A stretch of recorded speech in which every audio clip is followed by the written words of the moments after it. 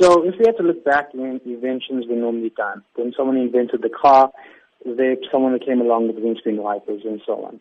So when we look at social media, we have these platforms and these machines that are running to generate content and bring people news and information and connect families together.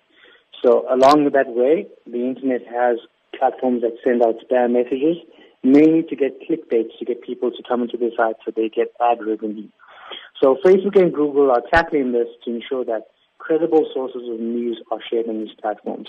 So this might not stop the fake news sites from popping up, but it will give that functionality for you to see that this is coming from a reliable source.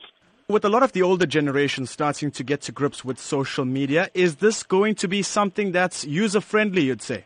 Yes, so the development teams at Facebook and Google are quite advanced. Whenever they roll out a platform on upgrade, people and different levels of society are taken into consideration.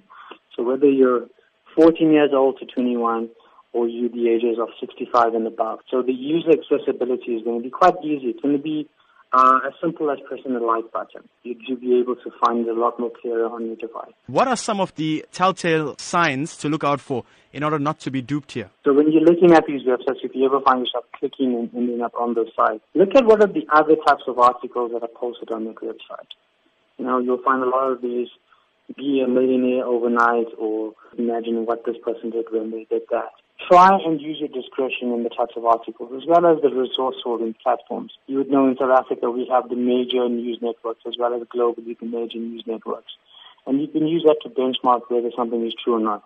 So what you can do, a simple task is, if you see an article that says, for example, Jacob Zuma resigned, go into Google and type in Jacob Zuma resigned and click news. And if you see at least 20, 30 articles, or at least 10 from reliable sources, then you can match.